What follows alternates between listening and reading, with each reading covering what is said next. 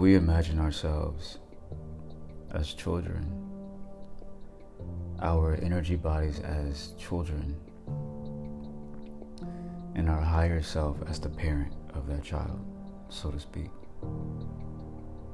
As that child grows, it changes, it evolves, the demands are different, the interests are different, the values are different, the things that it once played with and was entertained by evolve and change.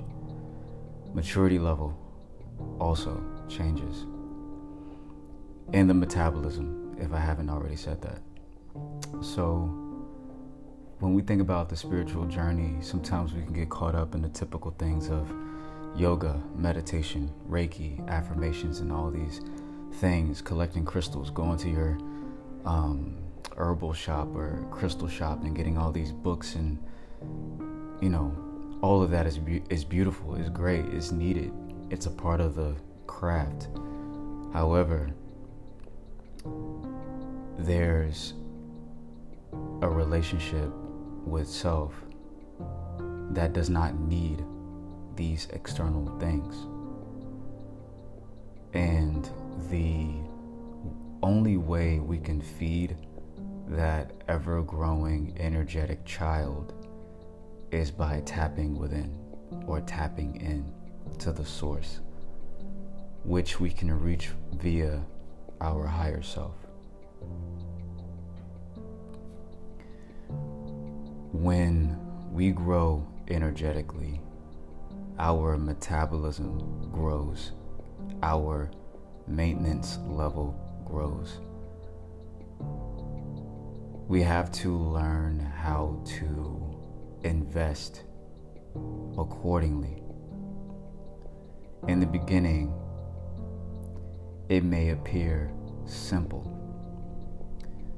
A baby may require breast milk from the mother, who is the baby's version of the higher self. The amount of nourishment within the breast milk is infinite. However, the amount of things that the baby consumes is no more than water and the breast milk. Very simple, but does not mean that it's minimal. There's an infinite source there. As that baby grows into a toddler, into a adolescent, grows into the teens, into young adulthood, that child now eats of various amounts of things throughout the day. The metabolism for that child has grown. So when we embark on our spiritual path in the beginning, we may just meditate. We may just do yoga. We may just read books or collect crystals. We start out very light until we really start to experience the purge of pains, traumas, the shadows, and then we have to integrate those shadows via shadow work, transmute them, allowing us to open ourselves up to our dark side, which will only reflect our light. And once they come into balance, we can then say we've matured into young adulthood, or spiritually speaking, we've found our foundation of self. But as we've grown through these spaces, we have to understand that our metabolism has grown too. Now the surface, or what is simple in the beginning, is now just a part of our morning routine. What I mean by this is we have to welcome expansion. Expanding into what? Expanding into learning our individual channels of expression, of energetic expression and physical expression. These can happen in whatever way we naturally flow. So then we have to dig a bit deeper beyond the simple constructs of spiritual practices. For some of us, we're natural artists, so we may add different forms of music to our expression via instruments, working with the ways that we can channel through these different instruments and play music. That's a spiritual practice. Dance, the different types of dance styles and how we can move this energy through our body, that is a practice. Painting, using colors and connecting them and seeing how these energies communicate with us, all of these flow through the senses. That is a spiritual practice.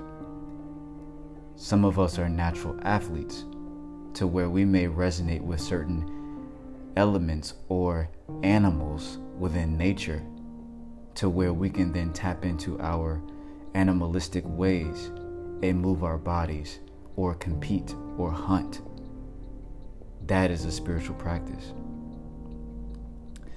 These different practices or routines or flows, whatever you want to call them, are only there to add more nourishment for our growth. As we mature, we become more responsible to these ways of expression. As we expand, we no longer have to try to grow. When we're young children, all we want to do is grow up. But then when we reach adulthood, we then want to reach back into the past of those good times when we were children. Same thing goes in the spiritual world. We get to a place where it's like, damn, there's so much that we have to do just to maintain.